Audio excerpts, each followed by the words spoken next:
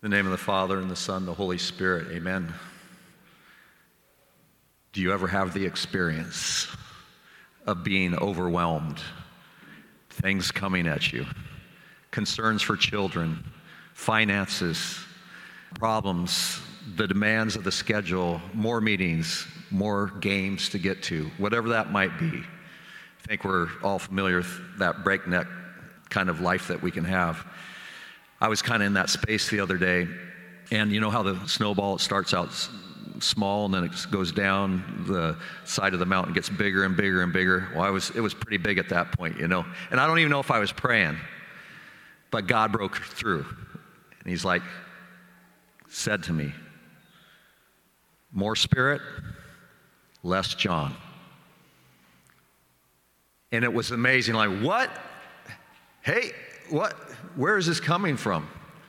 And it was from the God of the universe was breaking through and speaking to little old me in Point Loma in my bathroom. How amazing and how loving and how real it was. And it made me think of the scripture, John 3:30. John the Baptist says, he must increase, as I point to the crucifix, and I must decrease. It's about his life. It's about him wanting to give his life to me and to you and to us. So is it true that the God of the universe speaks to you? Emphatically, yes. He speaks to you. He wants to give you his very life, that where he is, you may be. Yes. And I'll tell you this about that speaking. Make it personal. Make it personal. Go to him personally. Don't go to him corporately or with the whole unit. Go to him with you and let him meet you where you're at, because that's the only way that it can work. Make it personal. He's very personal. You are very personal to him.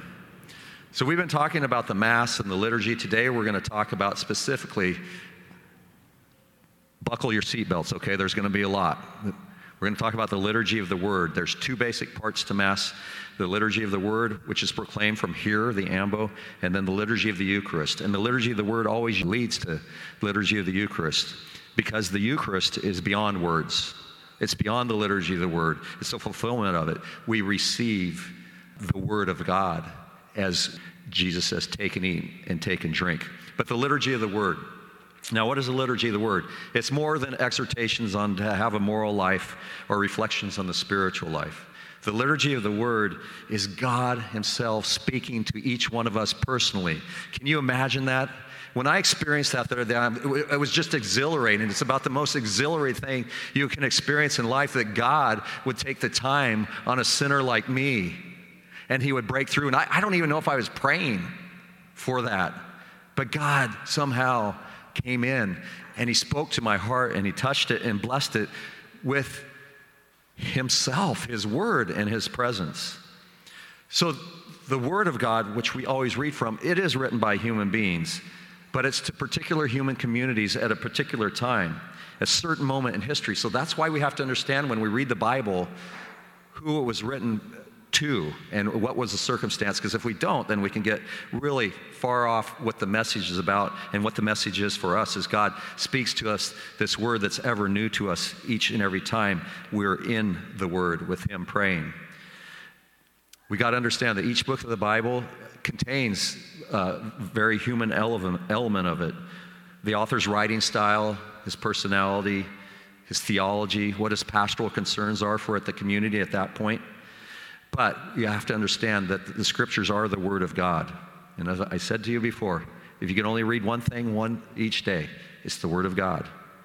It's not the San Diego Tribune, okay?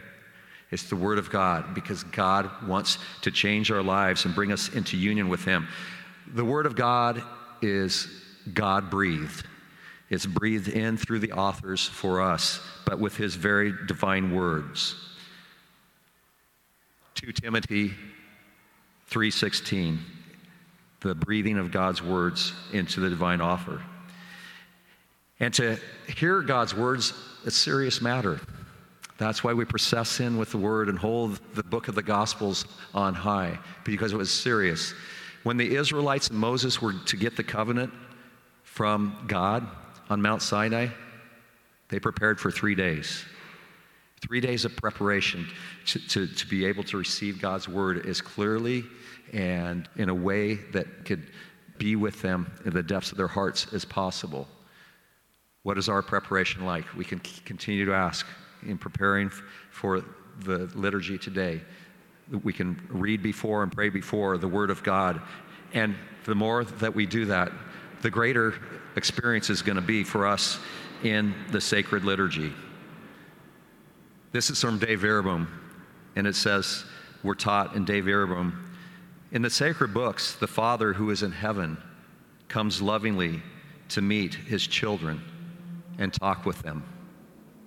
The Father in heaven comes to meet with you and me and talk with us. And this meeting is not an oppression that's diminishing us, but it's a freeing that fulfills us because we're looking for fulfillment. And this is very much part of the liturgy of the Word. And the lector who proclaims the Word, he's proclaiming God's Word. What a privilege. I mean, this is the Word of God. There is no greater word that we could proclaim in our lives. And the liturgical cycle, the readings, are rooted in ancient Jewish practice of worship. In the first century, the laws and the prophets were regularly read in the synagogue worship. And now we have a 3-year cycle, A, B, and C. We're in cycle B now, that we pretty much go through the synoptic gospels in that 3-year cycle. Synoptic means looking at the same thing, looking together. So similar gospels, and we reflect on that. And it's about what we reflect on in each Mass, going from the Old Testament to the New Testament, going from the life of Israel, early Israelites, to the life of the church. And then the Gospels focus on Jesus' public ministry. He is the center of salvation history, and all of the rest of Scriptures points to him. And that's true of our lives. Everything would be pointing to Christ. We are all stories, but there's one great story. And that's the story of creation, fall, redemption, and fullness of life in the eschaton with Jesus. So we're all invited to this great story to participate, and that's what the readings are about. So the first reading, let's just look at that a little bit. First reading is from where? From the Old Testament, usually, except in Easter, it's from the Acts of the Apostles. It's about the early life of the church as the church is being born. So the Old Testament helps us to enter to the life of Israel. In Israel, what happened for the Israelites? We fell. We sinned. We turned our backs on God. And it's about the Israelites coming and trying to be faithful to God, the living and true God, and trying to experience forgiveness of sins. And we know that the Old Testament was incompetent to be able to do that because the animal sacrifices weren't working for the forgiveness of the sins. St. Augustine said this, the New Testament is hidden in the Old, and the Old Testament is fulfilled in the New Testament. So in the Old Testament, we're looking at, okay, the New Testament's already there, this desire for fulfillment, but it's not realized, and it's only realized when the Old Testament is fulfilled in Jesus Christ and his revelation in the New Testament. Now, the first reading and the gospel, they're related often. And sometimes it's relating a continuity or sometimes a contrast between the first reading and the gospel. And also, the first reading can be a prefigurement. So if we think about the book of Exodus, that is allusions to baptism. When we celebrate the Passover meal, that is the precursor to the Eucharist, where Jesus will pass over and forgive our sins and bring us into life because of the blood of the Lamb. So that's prefigurement in the first reading to the gospel. That can happen as well. My theology teacher in seminary, a noted liturgist, talked about when we pray the first reading and we say the word of the Lord, he said that's like a trumpet blast. That's like a loud shout. Like God has spoken to you. And how do we respond? Thanks be to God. The God of the universe speaks to us. He says, I want to save you. I want to be with you. I want you to have fullness of life. This is why I'm sending my word into the world and specifically into your heart, so that I would speak to you, and I am God, and I am Lord, and I am sovereign, that where I am, you may be. And that's what the word, when we say the word of the Lord, it's just this crying out, this loud trumpet being played. So we come in amazement before that. And we give thanksgiving to God and his gratitude to God for his good works in action in history. And then the responsorial psalm that we just sung, that's response to the first reading, the first word. There's 150 psalms, and those are songs, and that was in temple worship. And it draws out the meaning of the first reading. And really what the psalms are, that's the prayer of Jesus. That's Jesus praying. Jesus is thanksgiving to the Father. And so we join in the prayer that Jesus prayed and giving thanksgiving to God our Father.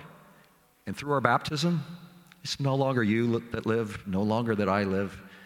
It is Jesus who lives in me. And I am in him, through him, with him. And that's what the Psalms are about. We're totally God's. And what's beautiful about the Psalms, it's not our own meager words. This is the Word of God that cannot be topped, that was divinely inspired for us. In the Psalms, we have the refrain, right? So it's antiphonal. We go back and forth, recounting the works of the Lord, and then giving thanks to God for his love and his wondrous mercy, going back and forth, back and forth. We agree and we join with all the angels and saints and Jesus in this sharing together of our deepest convictions, our deepest identity, our passion in words that we could never come up with on our own, that are better expressed than we'll be ever able to express. And what is this called? Can this be? Some theologians have called it the dance. And it comes from the perichoretic reality that we're in. What is perichoretic reality? I wrote about this in my master's thesis. It's the total sharing, the total giving and receiving of the Father, Son, and Holy Spirit from all eternity, the total infinite giving to each other and receiving with each other. And they say, join the dance. They say, join the divine dance. And that's what the Psalms can be seen. We're joining the angels and saints in this worship of our all good and merciful and loving and eternal God. That's what the Mass is. That's what we're doing when we celebrate the liturgy of the Word and opening our hearts to that. Good news. Good news. Second reading. Second reading is from the New Testament. Usually the epistles of Paul, but you also have Acts and Revelation. They're often independent from the first and the gospel. They're different. And so they kind of, in a lot of ways, can stand on their own. But it's really about the mystery of Christ and his saving work for us. It's the practical application of the life of Christ for us. It's, as St. Paul says, putting on Christ and turning from sin. That's the second reading. And then we have the gospel. And the gospel, we stand, it's preeminent, it's Jesus. So what the gospel is me not proclaiming the gospel, but it is Jesus who speaks to us, who is here in the person of the priest speaking to us. The God of the universe, our Savior, in our midst, addressing us out of love for our fullness of life. The teaching of our Savior. And we stand at ready posture, like as in old, before in Nehemiah, Ezra reading the law of God and the commandment of God to the people, and the people standing before in reverent attention. And before we pray the gospel, what do we sing? The Alleluia response. And what does Alleluia mean? Praise the Lord. Praise the Lord. He's in our presence. The Savior has come. The hope of my heart, the desire of all my desiring, is coming into our midst to address us with what will fulfill us. So that procession, the salvation of God is coming, and we praise the Lord. And then the one who reads the gospel, before they read the gospel, they say, cleanse my heart and lips that I may worthily proclaim this gospel. That takes us back to Isaiah the prophet. God calls Isaiah the prophet, I want you to be a prophet. Oh, I am a man with unclean lips. And then what happens in that vision?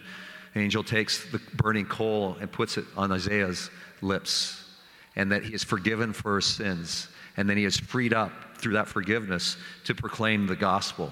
And that's what we're praying for. The one who proclaims the gospel is that freedom from sin to gloriously proclaim the presence of God in our midst. And then what do we do before we pray the gospel? Right before, we make three signs of the cross. We make the sign of the cross on our foreheads and on our lips and on our heart. On our foreheads, that can take us to Romans 12, 1, 2. Do not be conformed by this generation, but rather be transformed by the renewal of your mind. And guess what? We're not getting this in the Tribune, okay? You're not getting this in the San Diego Tribune. Be not conformed to this generation, but be transformed by the renewal of your mind, so that you may judge what is God's will, what is good and pleasing and perfect. To have the mind of Christ. Everything flows from our thoughts. And then we make the sign of the cross on our lips, and that can get us to, I think it's Proverbs 18:21. Life and death are found in the power of the tongue. The power of our words, what we say. I've seen people build up and dreams born because of what words have been said, and I've seen people just shattered through words from fellow men. But just multiply that times infinity and what the Word of God can do for us when He burns that on our hearts, such as He did to me in my bathroom last week. More Spirit, less John.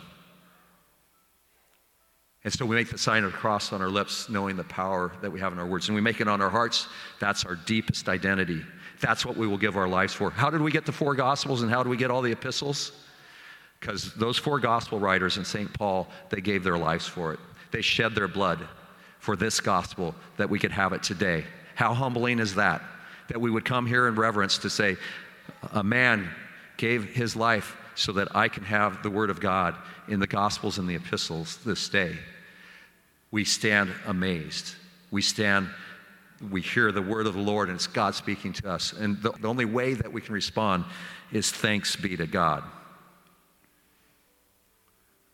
There's no spectators in the pews, but it's hearing from Jesus. And it's not some man 2,000 years ago in Palestine.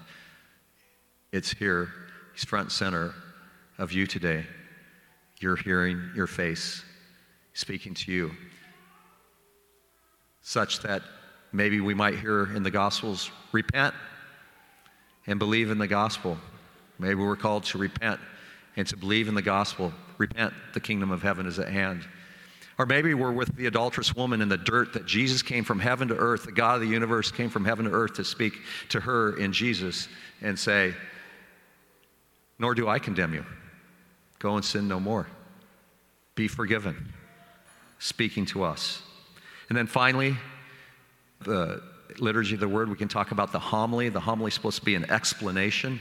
So the Levitical priest would seek to explain the word and the command of God, the law of God, to the people, to help them understand, make sense of the law. In Nehemiah 8, 7 through 8, we read about that. So the homily is about to understand this and apply it to our lives, this word of God, this word that Jesus speaks to us. Liturgy of the word. Be a catcher. Be alert. Be open. Be ready. Be ready for a 100-mile-an-hour fastball. Be that alert, that attentive. The God of the universe is never not speaking to you. Whether it be in your house, your family, your car, school, work, play, at rest, especially in prayer, as we come together, as you go to adoration, God wants to speak His word into your life. We make the sign of the cross over our hearts before we listen to the gospel prayed for us in each Mass. It's our deepest identity.